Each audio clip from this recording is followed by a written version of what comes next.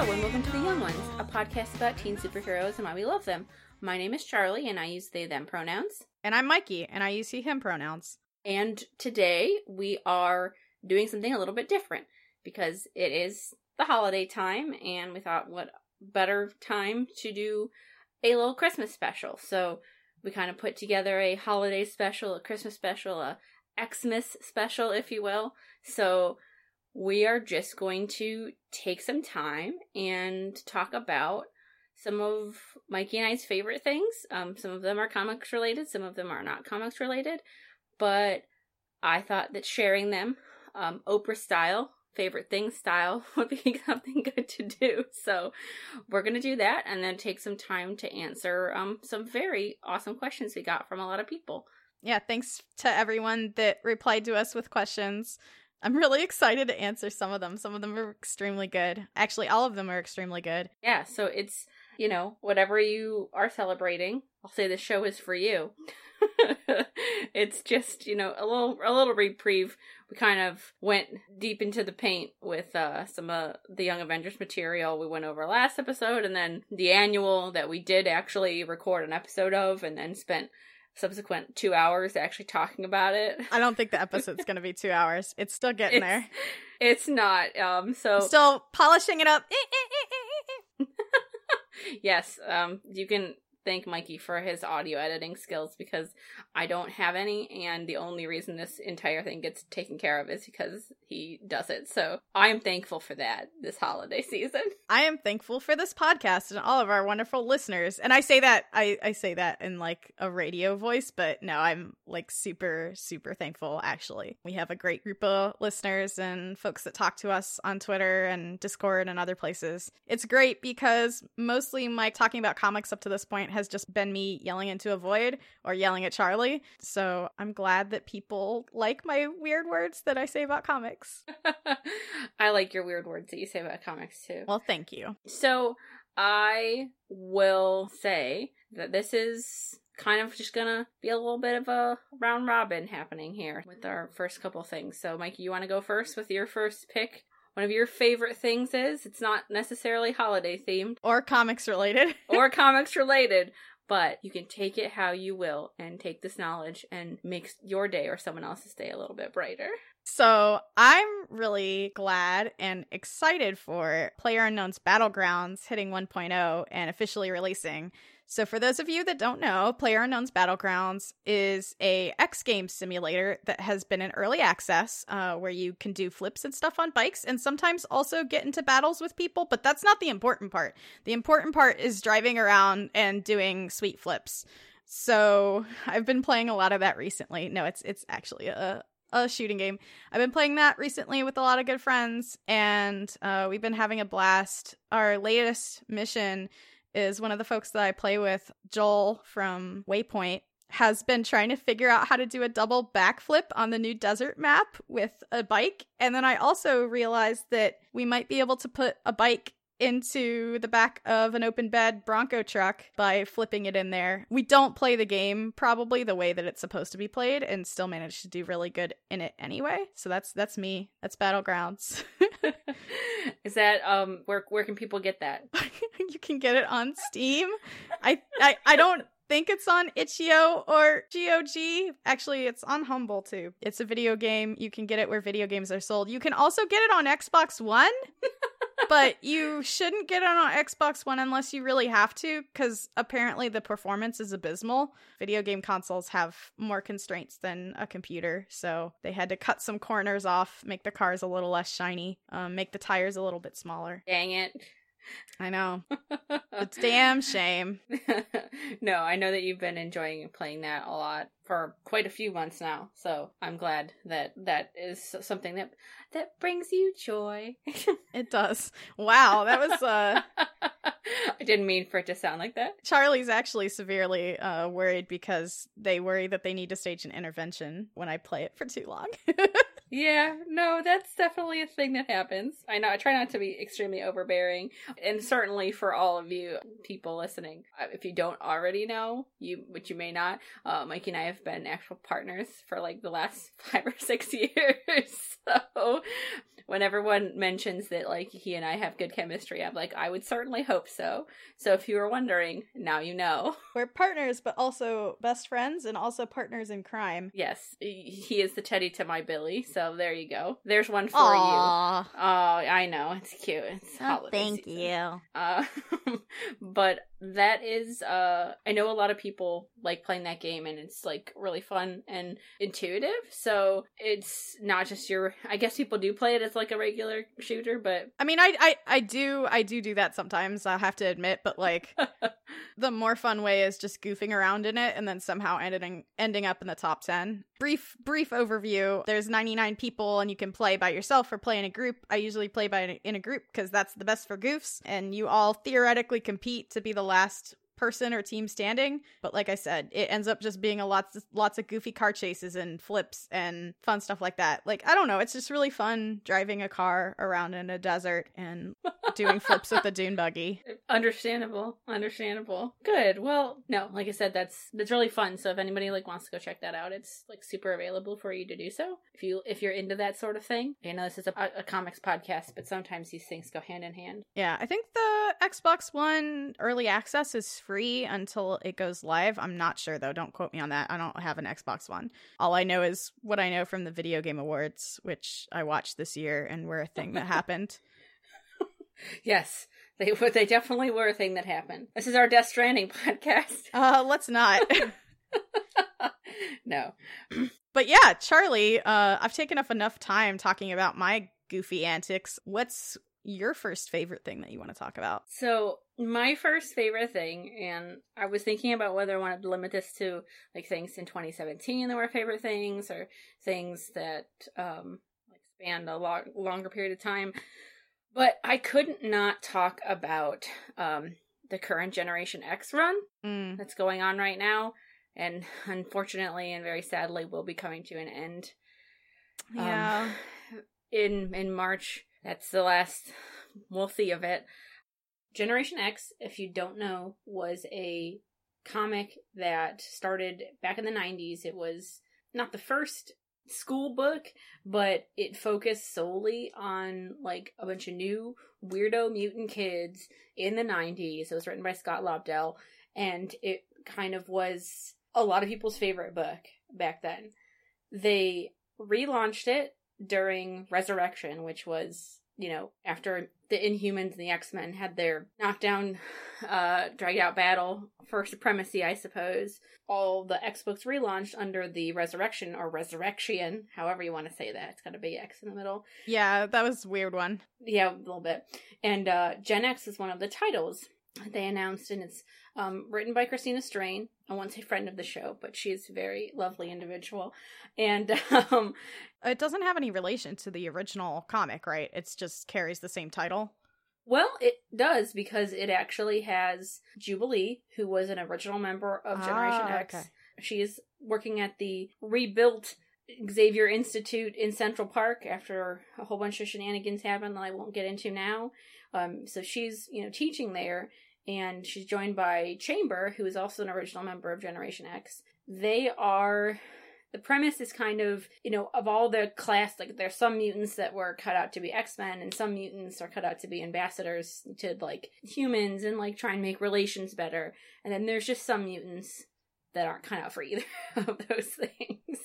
And the team, kind of came together with a bunch of mutants that were, during Wolverine and the X-Men, like the first volume, which you did read, Mikey. Yes, I did.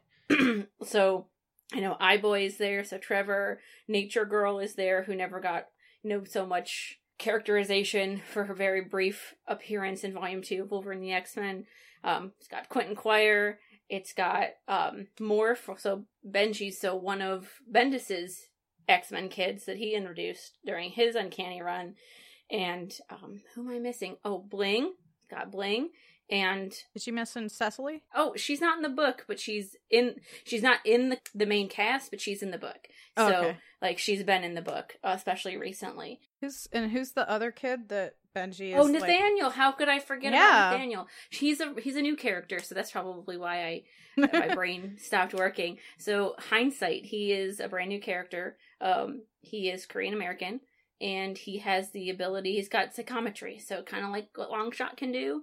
Like you can touch people and see like what they've seen, and that's like a really big plot point in the book. But it is so lovely. I enjoy reading every issue, and I have since it started, and it is very much a book about characters and not just a book about superheroes. Right. And that's what I always love about that's what I love about the X-Men. Like the X-Kids books? Yeah, and the X-Kids books. Like, they focus on their characters.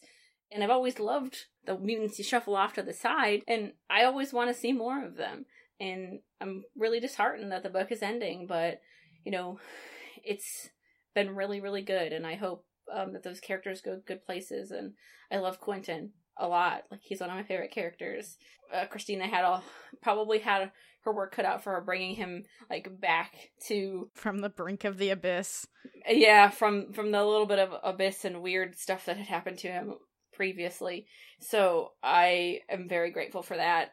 Everyone feels super down to earth, and if you like books like that, if you like queer romance books, if you like queer characters, if you like the X-Men, which all of those things should be in an X-Men book all the time, then definitely go catch up on reading it, buy the trade. The first volume of the trade is out now.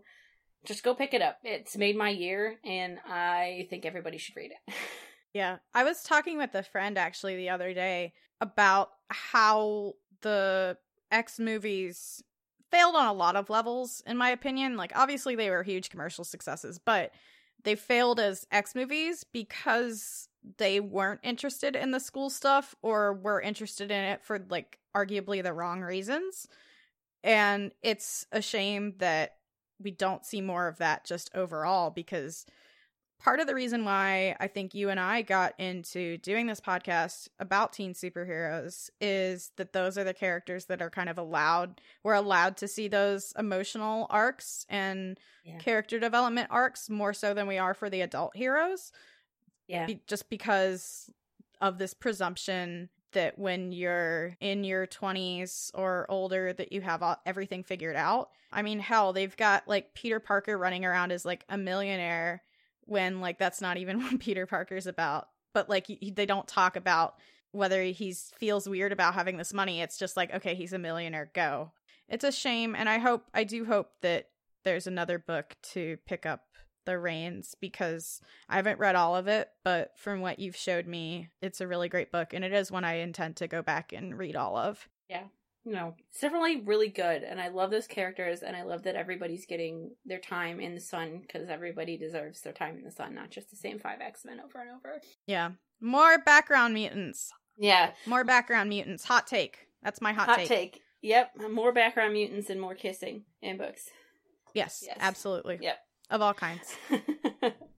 All right, that's mine. So it's back in your court. Yeah, so I wanted to talk about Runaways, because I know you and I still have to catch up. We've only watched the first couple episodes, but even with that, Runaways is one of my personal favorite books. It often competes with Young Avengers for first place in my heart. Like, if I had to give it to one or the other, it'd probably be Young Avengers, but Runaways is a very close second for a lot of reasons. And I was really nervous about that show because, you know, even with the Netflix shows, like, I like Jessica Jones a lot, and I thought that it did Jessica Jones very well, and Luke Cage was pretty good, but the other ones that I'm not going to talk about because I haven't seen were very not good.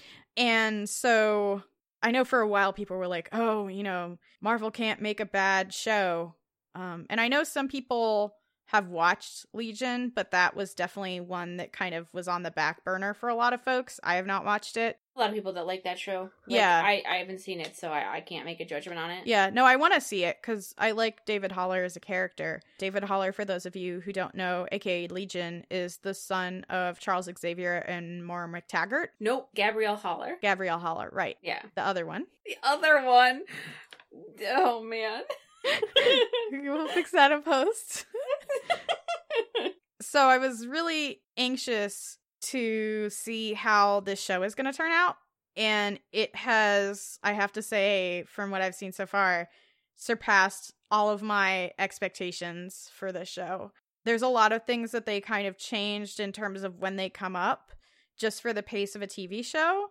And because you don't have like arcs and arcs and arcs to develop these characters like you do in comics. So like, for instance, Carolina Dean, one of my favorite runaways, from the very jump, they make allusions to her sexuality, and then within the first episode kind of go even further. Like, they have her like looking at Nico Minoru, who's another character, and the camera kind of focuses on Nico for a second and then kind of like pans away. So I was like, that's interesting that they're framing the shot in that way. And then like later, Carolina goes to a club and sees two girls making out and is like, doesn't know what to do with this information. And that I thought was really good. Also, like, one of my greatest issues with a lot of media is how adults and scriptwriters write teenagers.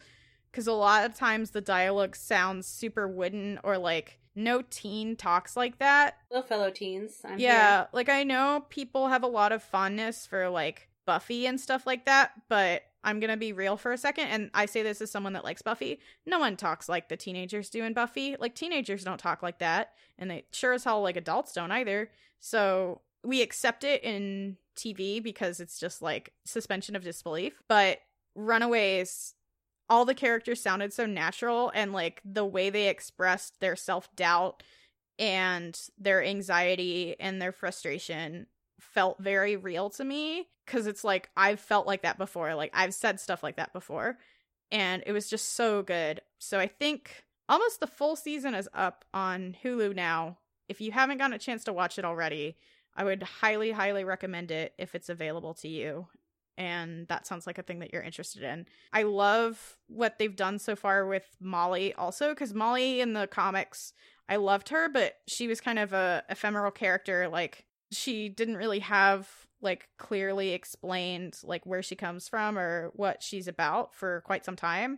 They've tried, I think, to give her more of a place in the show, and that's really great too. Like, make it more clear who she is by making her explicitly be adopted. Good stuff. Yeah.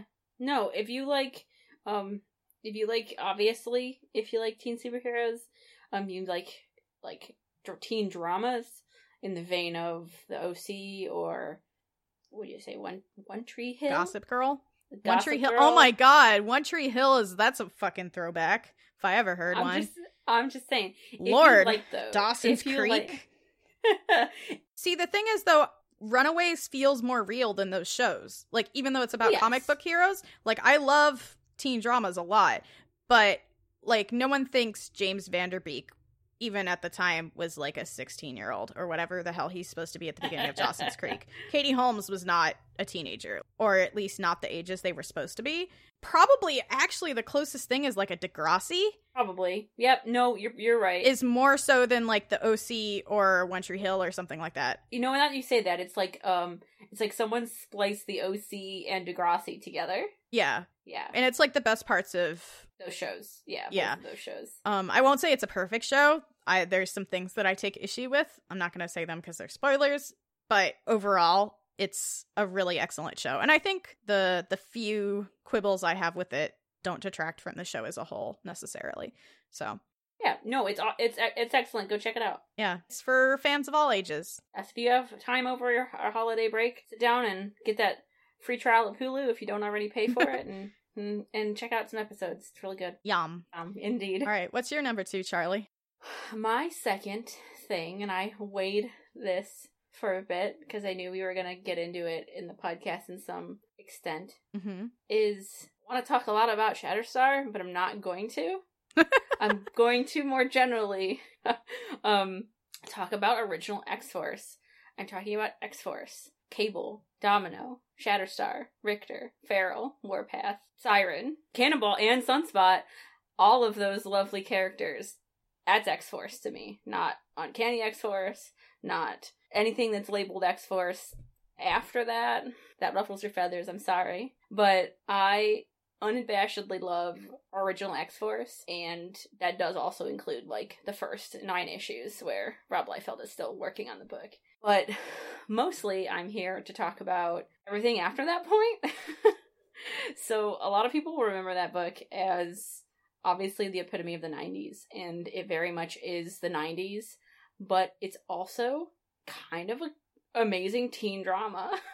Well, everyone remembers, like, the Liefeld art. Nobody digs deeper into it, or I won't say nobody, but the bad takes or the surface level takes are the ones that kind of dominate. Yes. Not people, like, actually reading it and seeing what it's about. It's all like, oh, look at how weird Shatterstar's hair is. That's so Liefeld, blah, blah, blah, blah, blah. No, that's exactly right. And I know that obviously, you know, Liefeld was on the book for a while before it kind of got its footing, so to speak. I mean, it was technically a new series at that point, and it kind of destroyed, you know, what a lot of people thought was their favorite, or was a lot of people's favorite book, The New Mutants. But once you get past that, and, like, once you get to, like, I would just give out numbers, you know, X-Force, like, number 19 to probably 22, those are, like, such, like, amazing Fast and the Furious style, like, team dynamic, like, weird, cool drama. I don't know. Like if the Fast and the Furious was a family of teenagers instead of police and criminals.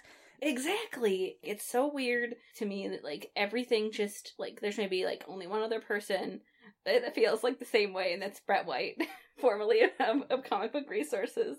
But he wrote a really lovely article about X-Force and the Fast and the Furious and those two things. But it is just, so it's right after Executioner Song. Like, those issues in general are a point in time where Cable is presumed dead. He blew up with his spaceship Greymalkin, so the only people on the team are the kids.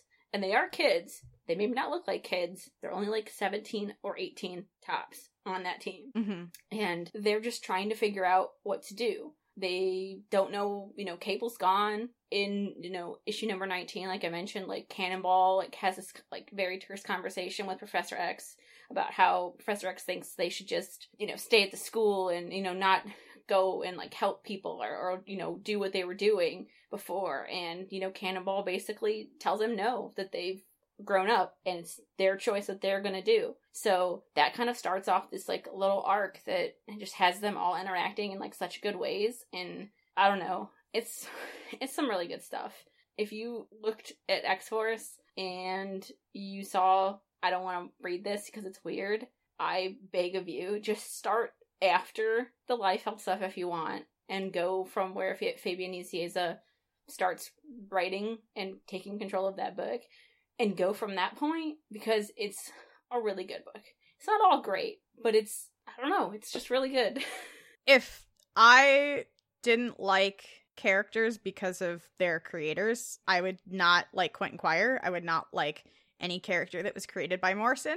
Yeah. Grant Morrison. So if that was the litmus test for liking a character or not, like, there's so many that would be, like, off bounds, and that's a really weird thing to think about. Yeah. Even Deadpool. Like, I love Deadpool as a character when written well. Like, Gary Dugan's Deadpool run was amazing, but I mean, he's also a Liefeld character, so. Yeah, exactly. Looks can be extremely deceiving. So if you have a chance, go check out that period of X-Force, which is Fabian Nicieza writing and Greg Capullo drawing. Greg Capullo is the guy that works with Scott Snyder on all the Batman comics now. He designed those amazing 90s costumes, and they are amazing. I don't care what anybody has to say about it. I'll go into it at a deeper level because we will be covering this at some point. Go check it out on Marvel Unlimited. Go buy a trade. I believe those issues I mentioned are collected and trade together. I'm sure they'd be super cheap too. Yeah, the back issues are cheap if you can find the floppies. But like I said, I think those issues and everything in Executioner's Song might be collected all together in trade. I believe it is. So go check it out if you have a chance and report back, because I'd love to know what you think. If you're looking for more good teen comics. Surprisingly, you wouldn't know it, but it is, definitely. I still need to read it myself. From what I've heard, it's kind of like a hidden gem. How about you, Mikey? How about your number 3? My number 3 is something that I've come back to and I've kind of loved ever since I just took it upon myself to watch it on Netflix way back when on a lark, because I'm like, oh, everyone talks about this, I should watch it. And that's Twin Peaks. So I watched it, actually, weirdly enough, right before the announcement for season 3 came out. Twin Peaks, for all of its flaws, talk about weird stuff from the 90s. That's right in it with that too. Oh yeah. Yeah, it was 1990, 1991, and then the movie came out in 92, I believe. The moment the season 3 announcement came out, I literally have cried the entire day. I could not believe it. I didn't know that. Yeah, I was losing it because I had just watched mainlined the first 2 seasons on Netflix and just completely fallen in love with it. And, it's like, well, that's what it is. I need to watch the movie at some point. But other than that, that's Twin Peaks. And then I woke up one morning and checked Twitter, as I want to do, and saw David Lynch tweeting a video. And I'm like, what is this? And then I looked and it was Twin Peaks announcement. Because for those of you who don't know, there's a part in Twin Peaks when one of the characters says, I'll see you again in 25 years. And that gum you like is going to come back in style. So I believe David Lynch just tweeted a video with the comment that gum you like is going to come back in style. And it was a very teaser announcement of season 3. I was crying. Every time I thought about it, I was crying. And so it's like 3 weeks ago when I saw Shatterstar, in canon Shatterstar for the first time in 3 years, and I actually cried.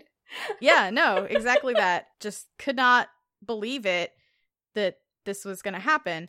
But despite that, I don't like to watch stuff by myself if I don't have to. I kind of just watched it on a whim and then couldn't stop. But I had some plans to watch the movie with some folks, which had been really difficult to get your hands on for a while because it actually just recently came out to rent on Amazon digitally.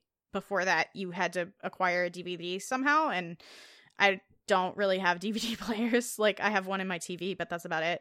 So I had plans to watch it with a friend, and that fell through, and I didn't have Showtime either when the season 3 came out.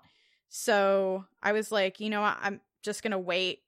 I'm not gonna spend all the money to watch it on TV because it's silly to spend what's for me $10 a month just to watch one show.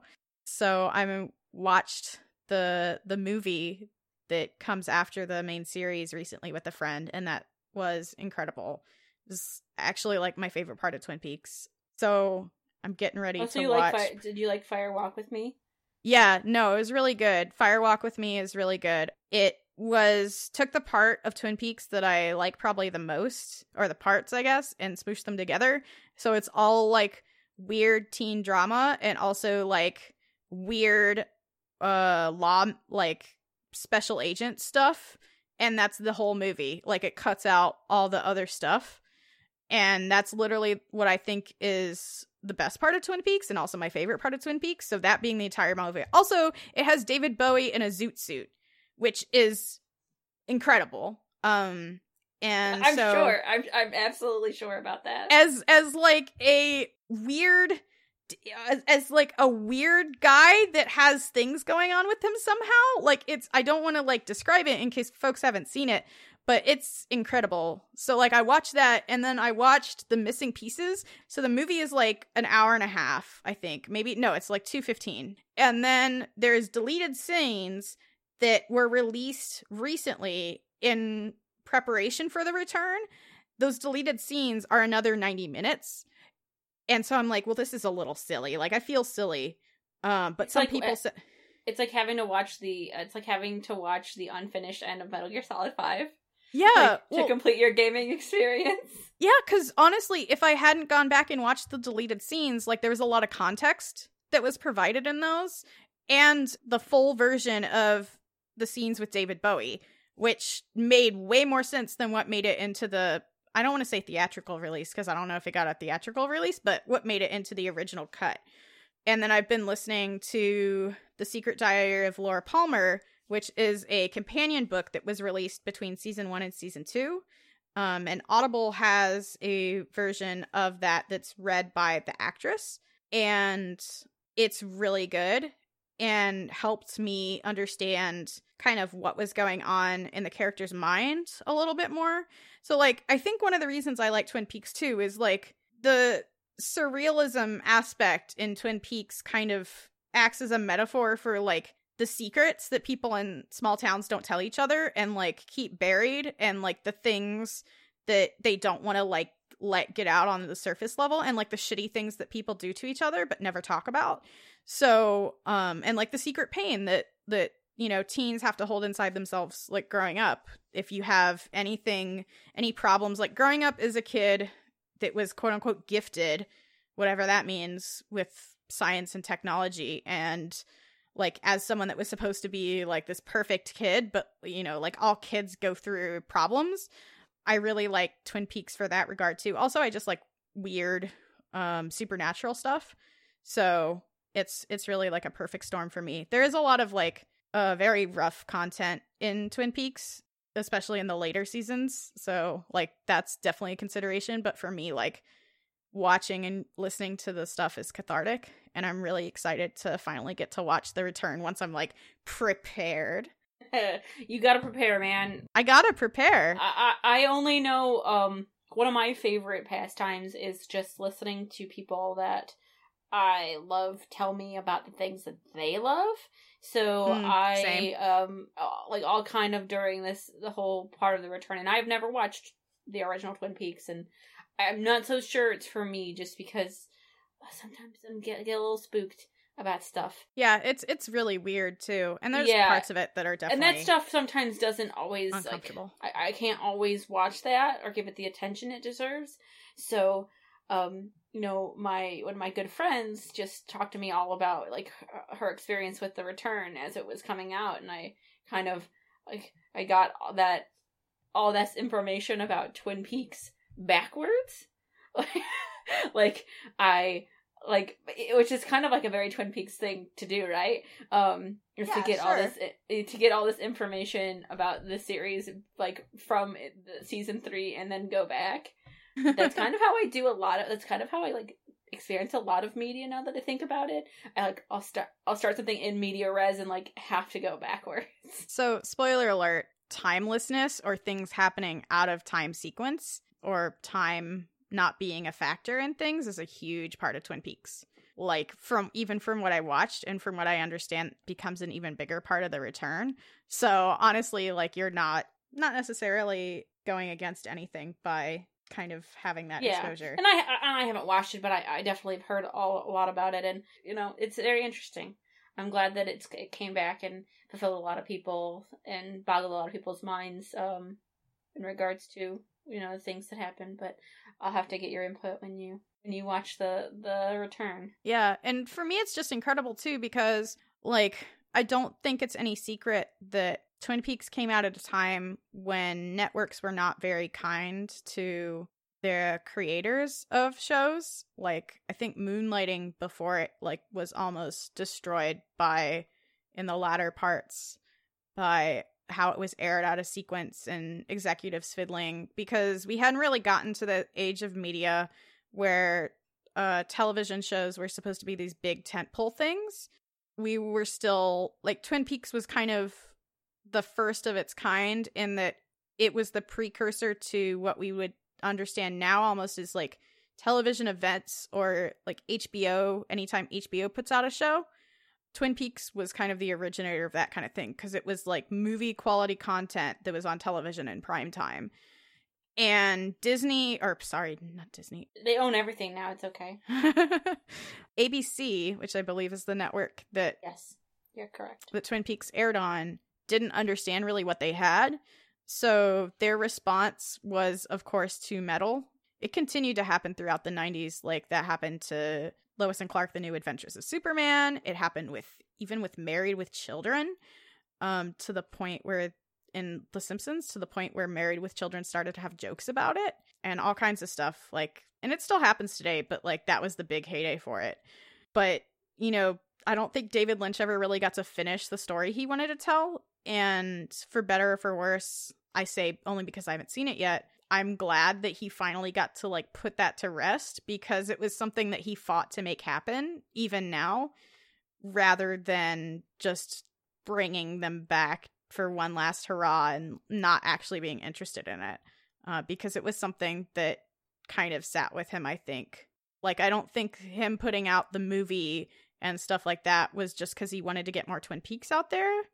I don't think David Lynch works like that. He wanted to get the story out there. I did also get a Welcome to Twin Peaks Access Guide to the Town, which is a pamphlet.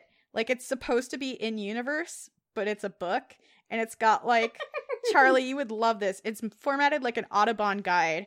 It's got, like, all the native animals, like the pine weasel and a raccoon, and it's got like a recipe for pie and tells you like how, like, what you can do at different parts of the year in Twin Peaks. It's like super like the kind of thing that a small town would put out in the 90s for tourists, and it's of questionable canonicity, but I'm glad it exists because I love shit like that.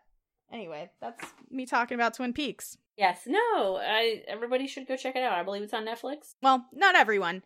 If it sounds like something you'd be into, because I recognize it's not something that everyone would be into. Understandable. But if you think that sounds like something that you'd like, I think you can watch the majority of what's out, except for maybe The Return on Netflix. Yeah, Fire Walk with Me and The Return are not available on Netflix, but what my friend and I are gonna do is daisy chain free trials of Showtime together so that we can watch The Return without paying money. Nice. So that'll be that's why I've got the audiobooks to tide me over until we come back from the holidays, because we can't get together to watch it right now, but we've got a strategy. All right. Well, thank you for enlightening. My year has been surprisingly about Twin Peaks. This last half of my year, so I know a lot of people that listen to the show. My friend Adam, and really likes Twin Peaks too. So that's good. It's a good experience watching people watch Twin Peaks via the internet. Such as a window, like a casual observer. Exactly. I feel like that's a lot of how people look at me when I like explode about stuff. So, do you have what's next for us, Charlie? Okay, my third thing, and it unfortunately is another casualty of I'm not sure if this one's a casualty of cancellations or if it was just meant to end. I have been like super enjoying Dennis Hopeless's run on Jean Grey. The teenage Jean Grey, that is, not the adult Jean Grey, who will be returning this month, which I think has something to do with the fact that Teen Jean is no longer going to have a solo book, but this book has just been so good. It is, like, Hopeless writes Jean so well, and he has for quite a while. Like, writing Jean, like, as the, like, point of view character for X-Men Season 1 was his first, like, Marvel gig, and, like, you can just tell that he has such a fondness for her. Yeah. X-Men Season 1 is a great book, too. Yeah, and this book has just been all about Jean preparing for the Phoenix to return and trying to do everything she can desperately to avoid the fate that she knows, befell, like, her older self. Exploding into a fiery blaze and wanting to kill everyone. Yes. For those of you who don't know what the Phoenix Force is. Yeah, so that has been, basically the premise of this book and what's been guiding her through it. So, but the way that it's kind of gone about it, it's like her, like, Jean going to different people and, like, asking for help, basically, like, having, like, training sessions with people, basically. And that's not, the training sessions aren't, like, what the book is about, but, like, one issue sees her, like, insulting with everybody else who's been a Phoenix, like, host, or potential Phoenix host. So, Hope and Jean meet for the first time. Like, yeah, Hope Summers, Cable's adopted daughter. Yes, thank you for the editor note. That's a Mikey editor note. I got you covered. Rachel Summers, Quentin Quire, just like people that have been touched by the Phoenix, like Magic, like, because she was a Phoenix, you know, she was host of the Phoenix during Avengers X-Men. And yeah, I'm not going to try to explain Rachel Summers right now. No, I can't do that quickly. We're not doing that. She's just another Summers. That's all you need to know. Yeah, we're not doing this mental gymnastics right now. But like that was one, and like talking to them, each of them, about the Phoenix and their trauma with the Phoenix, and that was so interesting. And like she like talked to Psylocke about like honing her mental, you know, the totality of her mental powers. And like this last part, like this last kind of arc has been called Psych Wars. Jean actually had some time with Wanda, like, before this started, and Doctor Strange, and has been basically saddled with the ghost of adult Jean. Like, the ghost of adult Jean had been, like, talking to her, like, this whole time, and she... Sounds bad. Yeah, she didn't know why, and then Doctor Strange kind of figured it all out, but what he didn't know is that the ghost of adult Jean stuck around. Like, she didn't, like... Yeah, she didn't banish it. So...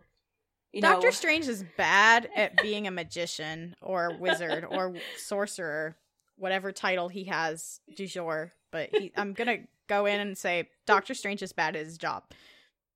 No, you're probably extremely correct.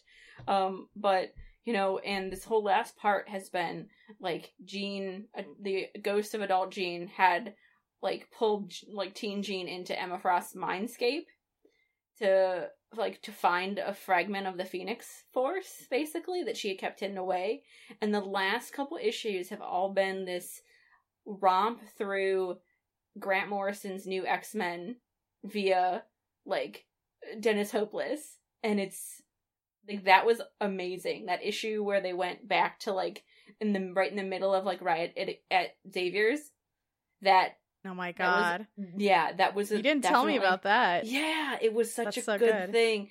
And like coming back from that, and like the way that Hopeless writes Emma Frost and adult Jean, like that back and forth is so good. And like I'm upset to see it coming to an end, but like I kind of knew that it had to because of what's going to be happening.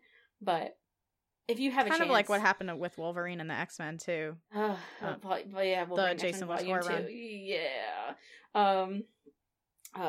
But it's real good. And if you have a chance, like, go pick it up and read it. Like, because there's one trade out right now. I do know that. It's on my Amazon wish list if anyone wants to buy it for me. But, yeah, just, I really hope that Hopeless gets to write, like, Emma Frost again.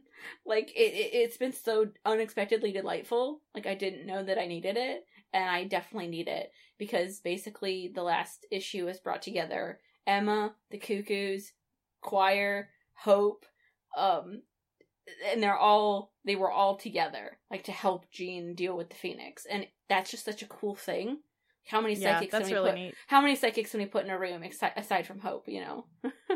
Yeah, and Hopeless has such a gift for writing dialogue, I think, too. Yeah, absolutely. Because he also wrote, he wrote something with some of the young, original all new X-Men. Like, he wrote All New X-Men.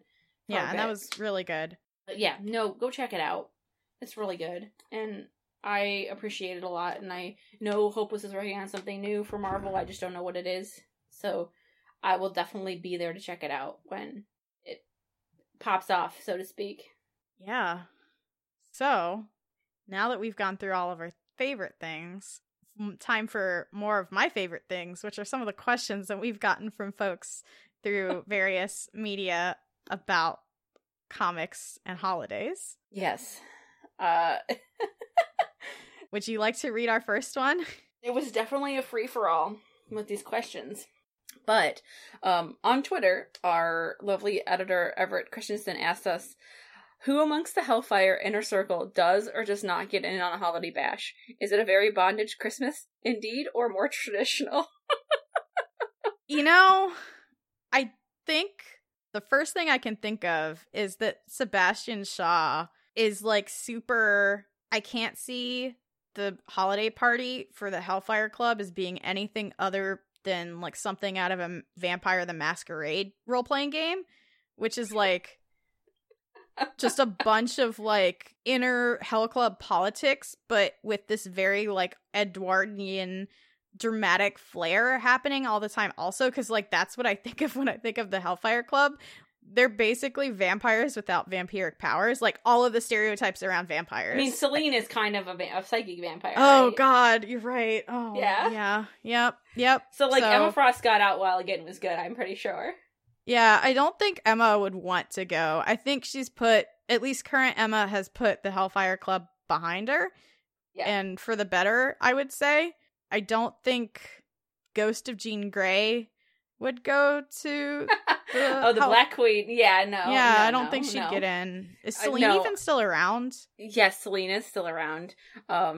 Basically the original Hellfire Club. So Sebastian Shaw, Emma Frost, Celine, Harry Leland. That name I'm sure rings a bell. No. and Donald Pierce. Donald Pierce, you should know who Donald Pierce is.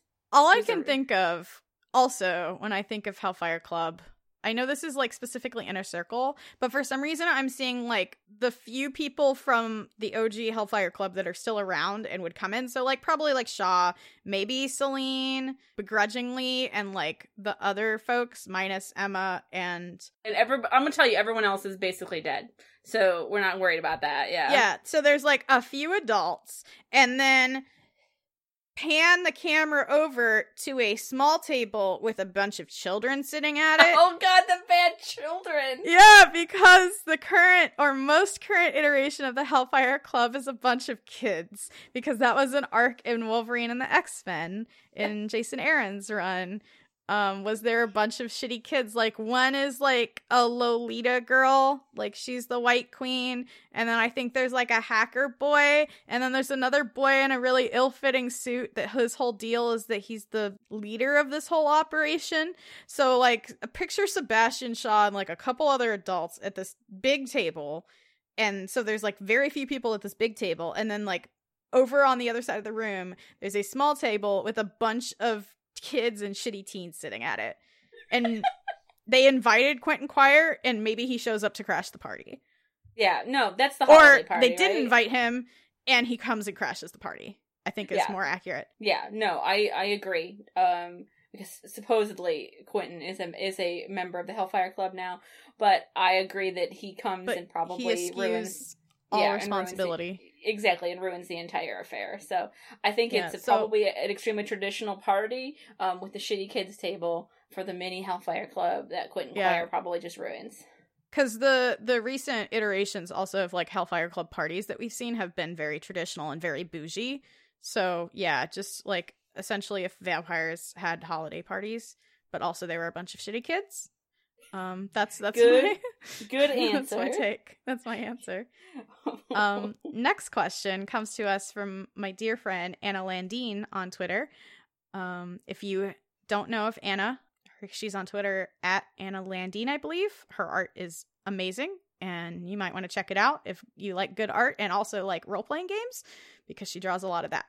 So she asks, Dear Charlie and Mikey, Billy Kaplan holiday sweater. Opinions? Mine is yes. Yes. Absolutely yes. I mean... So my headcanon is that his Jewish grandmother knits him a sweater every holiday season for Hanukkah.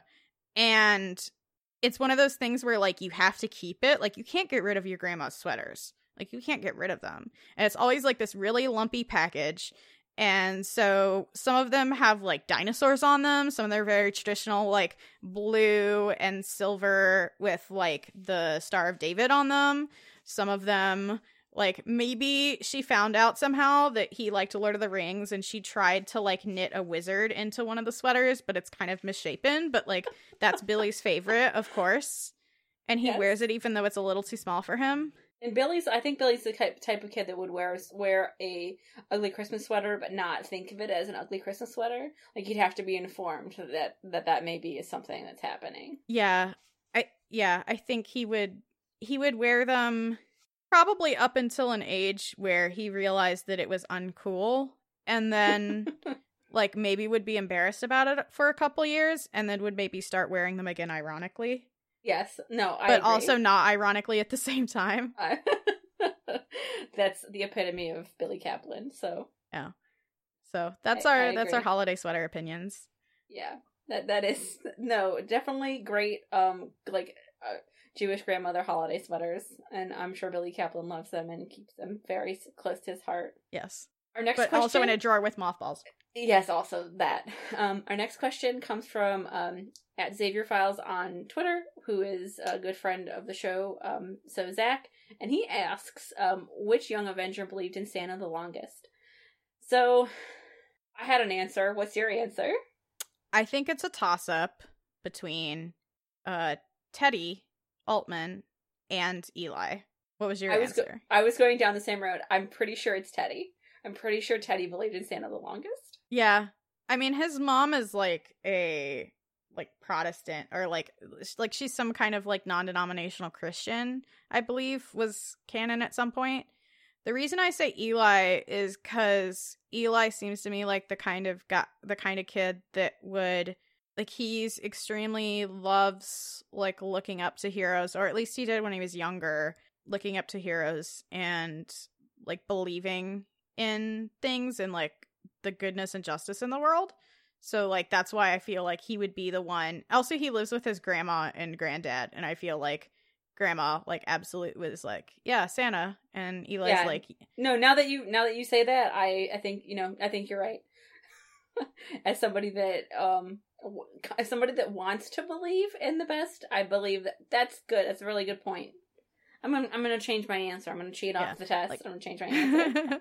Yeah, like Teddy also believed in Santa for a while, but I think also like when you realize that your mom's trying to tell you that you're a normal kid, but also you have super strength and can shapeshift, like I feel like maybe you're like Teddy definitely said that he still believed in Santa, but I think he didn't actually, like, after a certain point, but he did it to make his mom happy, whereas I think Eli genuinely did. And like also I feel like had some really, like, Christmas is very important, I think, in the Bradley household, or just holidays in general, because I don't want to like I know that his uncle like has disappeared now, but I feel like they would just have maybe even like a non-denominational holiday celebration if his uncle was around, but Santa was definitely a part of that regardless. So yeah, no, I feel the same way. That very convincing argument. My answer was Teddy, but I think you're right in thinking that he told his mom definitely that he believed in Santa longer than he actually did, which is something that he would totally do. So yeah. So the next question comes to us from David, Doreen Green, I think. Yes. On Twitter. Squirrel Girl, yes. Yeah. The idea of Billy being a secret Santa for the team and being a huge nerd, and getting really into it randomly popped up in my head, and now I really want to know what he ends up getting everyone. So I think I mentioned non-denominational holidays before, so I think, and we talked about this some in the Discord, Billy definitely celebrates Hanukkah, but probably there's also some like non-denominational Christmas stuff going around. I don't know if they have a tree, but like it's definitely like okay in their household to celebrate Christmas, or at least Santa type stuff. Absolutely. I feel like he definitely was a Santa kid. Yeah. So I think what he would get Eli is definitely like the latest version of whatever, like if this was in the year 2017, I think Billy would definitely get Eli the new Tekken game. Tekken or Street Fighter, it's a toss-up. But we haven't gotten to it yet, but Eli really loves fighting games, and the team, he's often seen playing them with different members of the team and being a total nerdo over it, much as Eli would not like to admit that that's what that he's nerdy enough to like be into video games that much. Like I think if you ask him, it's probably just like it's just a thing I like. Video games aren't super important to me, but that's what Billy gets him, and I think like his eyes light up. That's my thought. If we're talking about like Billy is in regards to like Billy like getting stuff for everything, like when we meet him, and like I feel like Billy is very much a themed gift giver.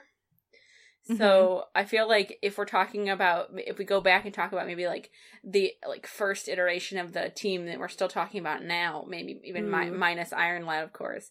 I feel like the first Christmas that they were all Young Avengers together, I feel like Billy just got everybody like like things to do with their like new costumes. Like he just like you're right. He just got them very thoughtful gifts, something better for like Kate to keep her arrows in, like things like that. Like I feel like he just got everybody like a themed like, here, this is gonna make us better superheroes gifts. Yeah, well, that's why I said like a fighting game, because I bet he's like, here's a new training sim for you, Eli. You can get better at fighting moves, but also like I know that you like this, and just try to downplay how much you like it. Yeah, no, and the team roster is gonna change a little bit as we finally go forward. So what I would like to really talk about, I'm not going to talk about right now. Yeah. You know what? He probably got Teddy. He probably got his grandma to knit Teddy like a yellow scarf that looks like the turtleneck that he has in his uniform. Oh, you're right. So Teddy's nose won't get cold. That's really cute. Oh, see, now everybody's got me that's all... the kind of stuff that he would do. No, that's the type of stuff that Billy would do, absolutely.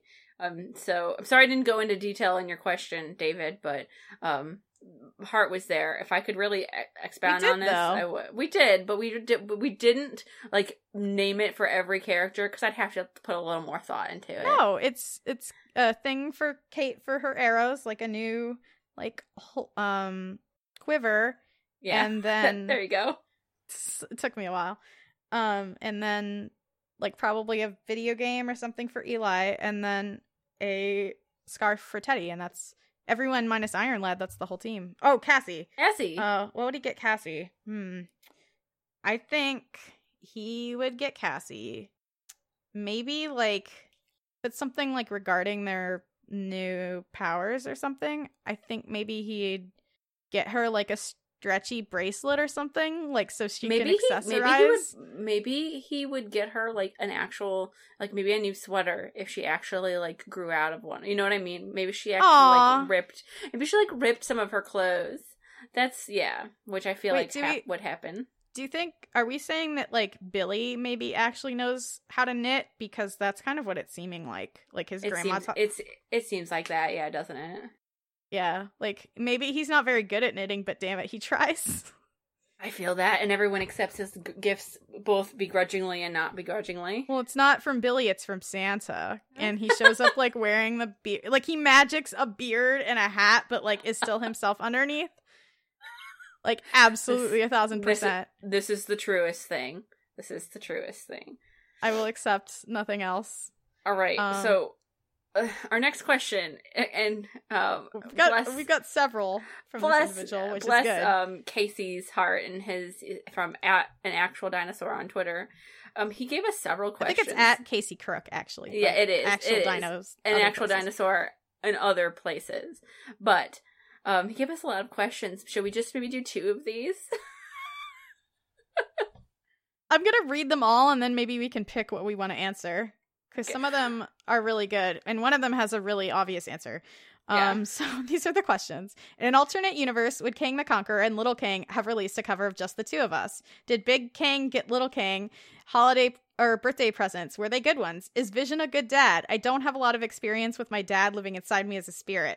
I have to follow up on some of these. Would Will and Jaden still have done the cover? Whose cover is better? Why are Speed and Wiccan related and look exactly the same but have different parents and different powers and different names? What would the Young Avengers have as their aim handles? So these are all very good. One of them is spoilers. Yeah, Speed and Wiccan. Who's Speed? I don't know who you're talking about. What do the Young Avengers have as their aim handles? At some point, this was made canon. Yes. At least for... a couple Instagram. Members of the team, like Instagram, well, right? But even before that, I think in Young Avengers Presents, we see Billy's screen for a second, and he and Teddy are on AOL Instant Messenger. Oh my god, you're right. Yep. So I can't remember what they are offhand, but when we get there, I will absolutely tell you. I think this is in canon, yes. Billy's is like actual Wizard 666, right? Yes. Or something like that? Yes, you are correct. I don't remember what Teddy's is, but no, they IM each other all the time. They play MMORPGs with each other all the time. Come on. Yeah. Which is a common thread because I think the same right, because not only do they play fighting games together, Eli and Billy and Teddy also play MMOs together, and I think it's all supposed to be the same MMO as the MMO that the Runaways are shown playing in their Volume 1. So, a little bit of continuity there for you. Yeah, and apparently, according to some pretty recent issues of Secret Warriors, Kamala Khan belongs to a message board that has, that also Billy and Teddy belong to also. Amazing. Incredible. Yeah, it's actually very incredible. But I think there's an alternate universe.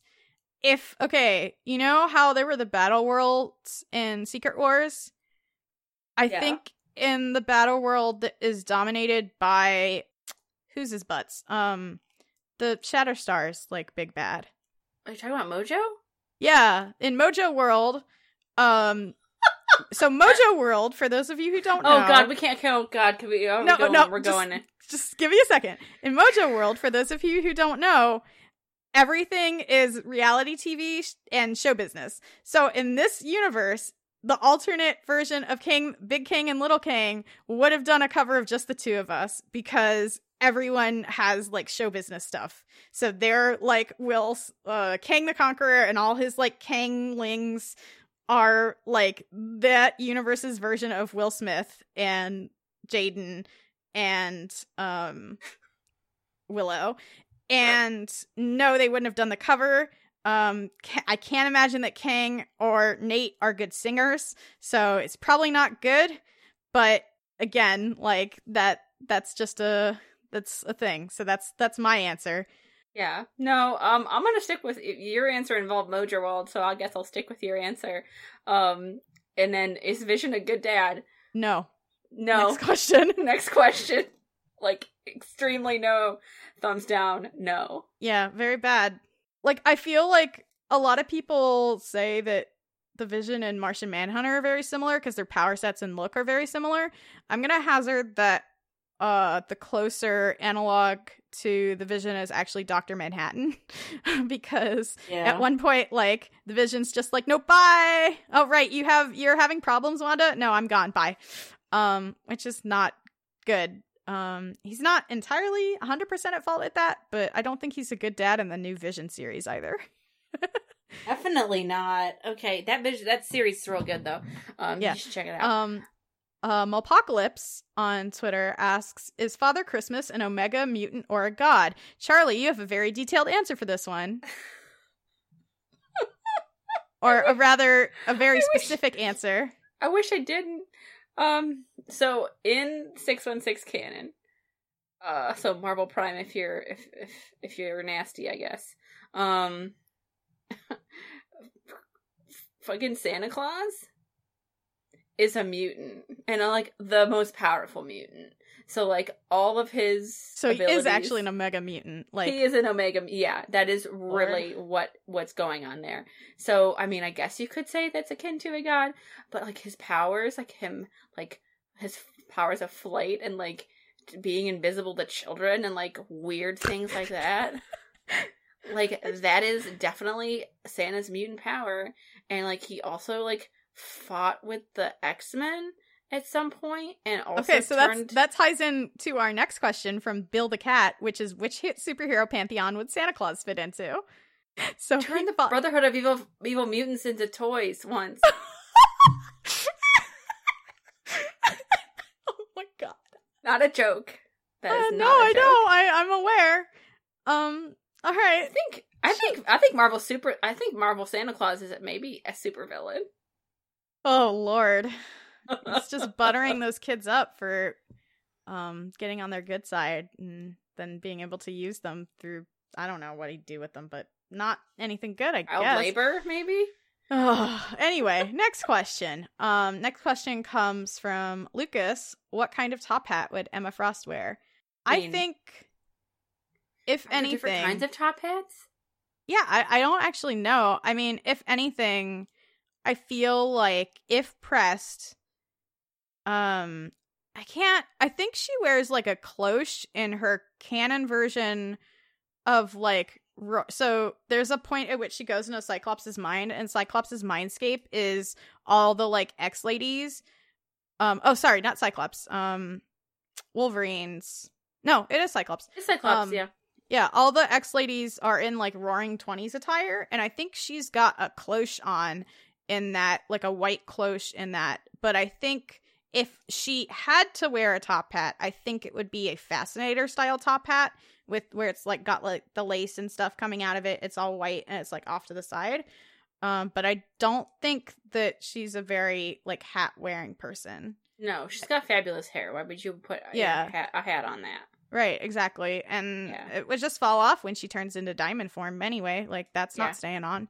No, it's not staying on at all. So it's very telling that Scott gives her a hat, and I don't think she's ever worn a hat, like, in canon. Like, normally. No. Scott, what are you doing? We just don't even know. His mind is a mess. Yeah. Well, he's dead now. So. Yeah, I was gonna say. Silent spoiler there. alert, he's dead now. Okay. So, I don't quite know how to answer the next one. So Adam Reck on Twitter asks, what's a better Christmas adjacent story? A love story from classic X-Men #6 or the Teenage Mutant Ninja Turtles Leonardo one-shot? So, I'm gonna just be honest. I've never read either of these. So, what I know about the classic X-Men backup stories, they're kind of goofy. Yeah, and he's kind enough to post images from both. Yeah, and so what I'm going to do is I am going to look at these two images and describe them to you, and I want you to tell me which one you think is more Christmas-oriented. So, I have these two pictures, and one is for the classic X-Men backup story, and it is a lovely, it's a Stan Lee Presents story, of course, it's classic X-Men, and it is Jean walking home, I believe, from the grocery store in the snow. And it's just like a zoom in on her. So that's what I'm looking at right now. The other one is Leonardo. Well, Leonardo's not on the cover of this. This is no. Oh man, there's a continuity error on the front of this one. So it's supposed to be Leonardo, and maybe it's a plot point in the story. I'm not sure, but it is supposedly Leonardo who's got the swords, but he's wearing the red bandana, and that is not his bandana color. Leonardo's bandana is blue, and Raphael's is red. So I'm not sure if this is perhaps colored incorrectly, but he is standing in front of a bunch of foot soldiers who are all they're ready to fight him. So I'm just gonna go on instinct here, and I'm gonna say Leonardo, just because the fact that there's presumably a Teenage Mutant Ninja Turtle Christmas story at all is incredible. Yeah, I agree. And this cover's pretty banging too. It's pretty good. Yeah, look. And I'm gonna make up the fact that like, maybe Leonardo had to like moonlight as like, Raph for like some sort of Christmas reason. What if he put on the red mask because it's a Christmas color? Because then he's red and green, and he has to save the true meaning of Christmas because it's being stolen because it's being stolen by Shredder, like Carmen Sandiego style. I like it. That's the new plot to this book. Whatever it was before, it isn't now. Yeah, that's the new plot book to this book, and my number one favorite Christmas story from now on. Move over, Die Hard. Next question from my good friend, the First Sterling. Yo, which superhero is best at wrapping presents, though? This is... Well, you know what? I want to say Billy because we know it's not Wolverine, right? Like we know that Wolverine's not good at wrapping Christmas gifts, right? Yeah. You know, I want to say Billy, but I feel because like magic powers, but I feel like he doesn't use Okay. his magic powers because, like, that ruins the magic. Okay. I feel like it's Teddy because he could shift himself infinite arms. Yes, if we're talking about the Young Avengers, but you know who's probably the best at actually wrapping Christmas presents? Doug Ramsey? Maybe, but Quicksilver. You're right. Because he could Mhm. just, like, spend what is to him an infinite amount of time wrapping them Yes, and would be really fast. exactly. Also, So like, I think, yeah, done is better than perfect anyway, so. exactly. Like when you're on a time crunch. Yeah. Yeah, no. So no, Pietro Maximoff and AKA Quicksilver has no time for your gifts, but he will wrap them for you. Would he even wrap them, though, or would he No. just, like, show them? Now, you know, I would like to believe that he would wrap them. On a good day, Pietro Yeah. wraps presents. You have to find him on a good day, but if you do that, then he's your man. Yeah. Sterling also had another question regarding who brings the mistletoe to the Christmas celebration, and also who can be found under the mistletoe the most.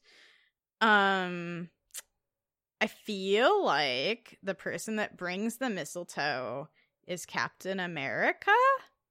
It's a Christmas Like, tradition, right? He's like an old heart and an old soul, quite literally, and also like very into traditions. So, like, at the Avengers Christmas party, Cap is absolutely the one that brings the mistletoe. Even though he's like, you don't really have to kiss under it, you can just give each other a nice warm hug, Mhm. which is not the spirit of mistletoe, but he tells people that so they don't have to feel awkward. So if this is the Avengers Christmas party, who do you think's found under the mistletoe the most? Or, like, most conspicuously, Charlie? Most conspicuous, so just hanging out adjacent to the mistletoe? No, the people that get, like, super making out hardcore under the mistletoe. Maybe, like, without quite intending to. I want to say... Or maybe, like, Wanda's chaos magic, like, intervenes, and then they just both find themselves there through her manipulation of probability. Perhaps. I want to say, if that's the case, then it's gotta be, Clint, right? Mm-hmm. It's But gotta who's be Clint Clint. kissing? Yeah, exactly. It's gotta be an Avengers member, so... Who was, in the panel that Chris Anka drew, where everyone's, like, hanging out with and kissing and hugging everyone else, in Chris Anka's, like, fan fiction that was published for Marvel, who is Clint hanging out with there? It's not Daredevil, right? No, I don't think it is, but I'd be into it. He's not an Avenger, though. Sometimes Man. Avenger. Sometimes it's Clint and someone else. I mean, Clint is in a book with Bucky Barnes right now, and if that's not like a fantastic team up, I don't know what is. It's always had a thing for Wanda, though. Yeah, Clint's thing for Wanda is, like, a huge thing. Yeah. That will become, maybe not relevant, but we'll probably get into it later. Yeah. Yeah, I don't know. Clint needs somebody to love, that's for sure. Maybe he just hangs out under the mistletoe and hopes to find somebody there. Oh, And that's who sad. And who that might be is up to our lovely listeners' imaginations. I think probably the person that uses it the most in terms of, like, actual smooches and not just, like, hopeful smooches is, I want to say, Tony. Yes. Yes. Like, he tries to get people under the mistletoe and they, like, or, and I know he's not an Avenger, but let me also hazard another character that I think would fit in mainline as well as, like, movie canon. Peter Quill, Star-Lord. Yes, I agree. He He shows up at the party somehow and, yes. like, somehow gets... Because I think Tony would also actually, like, probably actually be sulking and, like, not having fun at this party that he paid all this money for. But Peter Quill absolutely shows up somehow and somehow, like, has, like, a bunch of, like ends up telling them a story that just happened, like, and everyone's super engrossed in the story and they just happen to be near the mistletoe. Yeah, it's like a very Guardians of the Galaxy Christmas. Right, exactly. Yeah. It's perfect. Do you want to read our last question? Yeah. So our last question is, It comes from my good friend Leah at Six of Knives on Twitter, and she just says in all caps, "Who's on the naughty list?" That's all. This is referring Tony Stark. Yes, exactly, Tony Stark. He's on the naughty list right now in Marvel. Right now? Tony Stark's always there. Tony Stark has been a dead hologram for the last. Yeah, but he's also perpetually on the naughty list. Yeah, still on the naughty list no matter what. I would probably say, I think Cap's trying to get off the naughty list. Yeah, he's in a bad way right now. He's in a bad way. Is Quentin on the naughty list? Definitely, unfortunately. Always and forever. I don't think he wants to be off the naughty list because the naughty list is where the cool kids are at. I agree. Who wants presents? Santa? Not real. Yeah, down with this capitalist hellscape. Exactly. Yes, no, that is absolutely correct. Jean Grey's ghost on the naughty list. On the naughty list, perhaps. Emma Frost is probably on the naughty list right now. Yeah. To be their frank. names are right next to each other, and they're real mad about it. Yeah. Oh, yeah, definitely. And Havoc's definitely on the naughty list. Yeah, I know that Havoc's been doing some shitty things recently, but I can't, verbalize them, because my friend was like, Havoc's my favorite X-Man. He's never done anything wrong in his life ever. And I'm like, oh, friend. That statement couldn't be more wrong. That's what honestly, I thought, but I couldn't remember, what exactly he'd done. It absolutely could not be more wrong. Oh, and you know who else is on the naughty list? Charles fucking Xavier. Oh, yeah, no, absolutely. And can't understand why he's there, but he's actually just a good guy, he promises. Yeah, he promises that if you sacrifice yourself for the greater good, it'll be fine. Poor Phantom X. Sad. Phantom X would also... Gambit's probably on the naughty list. Yeah, but he's one of those people that you're like, yeah, you're on the naughty list, but you're actually a good person. He's just karmically, he can't not be on the naughty list. That's true. But yeah, I think that's about it. Yeah, I mean, I'm sure there's some others, but that's about it for right now. Off the top of my head, yeah. Exactly. Yeah, that was our extreme Xmas spectacular. Xmas for X-tream and X-Men, and also extra, because apparently that's where the X comes from. And also Adam X. Yeah. Adam X is not on the naughty list. No, he's not. He's a more gentle boy than everyone gives him credit for. Despite, again, going back to products of the 90s not getting their due, or maybe getting incorrect status or opinion that people have of them. Let me tell you, Adam X is my favorite Summers brother. But that's been the young ones, yeah. Yeah, this was a lot of fun. Thanks for all the questions, all of you that we've mentioned. I think I got all of them. Yes, we pulled all of them. Yeah, if somehow you sent us a question and I didn't get it, I'm sorry, but these are wonderful questions. I was laughing my butt off when I was reading them when we were getting them trickling in. Hopefully you have a wonderful holiday season, end of year times, whatever you celebrate or don't celebrate. And here's to 2018. Being hopeful. Maybe a better year than 2017 and previous years. But before we go, you can find us on Twitter at YoungOnesCast, where we talk about this and ask you for questions and let you know about some cool things that are happening. So contact us there if you want. Or at our Gmail address at youngonescast@gmail.com. Please, if you enjoy what you're hearing with your ears and just having a whole sensory experience, I'm sure, please rate and review us on iTunes. That helps us get in front of more people's eyes. That's the best Christmas present you could give us. That is the best Christmas present you can give me, is please move me away from any weird podcasts that show up in the same wide category. Also, on any device on Stitcher or Google Play, wherever your podcasts are sold, I am at Genetic Ghost on Twitter. Find me there. I talk about things that I love. If you've loved this, let me know. and maybe we'll do more of them. I'm at quantum dot on Twitter. I also talk about things that I love, and feel free to talk to me there. I haven't been on Twitter as much as of late, but that isn't out of any love or anything. Just not as active on Twitter because I'm doing other stuff. But yeah. Also, if you've enjoyed this, please do take a look at our website, youngonescast.com. I believe there might be another article this Friday, but there's definitely a couple wonderful articles from our editor, Everett Christensen, about Prez, who is a hero that I did not know about before this. Bizarre shit. Yeah, it's like really bizarre, but like in a good way. And like, it's really interesting. Everett's been doing great work and really interesting articles. I love when people dig up these characters that they get buried and that other people might not know exist. And are like, look how cool or weird these storylines are, because that's some of the best part of comics. Like, that's what makes Shatterstar so intriguing to me, and Longshot as well, is like just weird and cool stuff. So yeah, I love aliens. I love aliens. That's my hot Christmas take.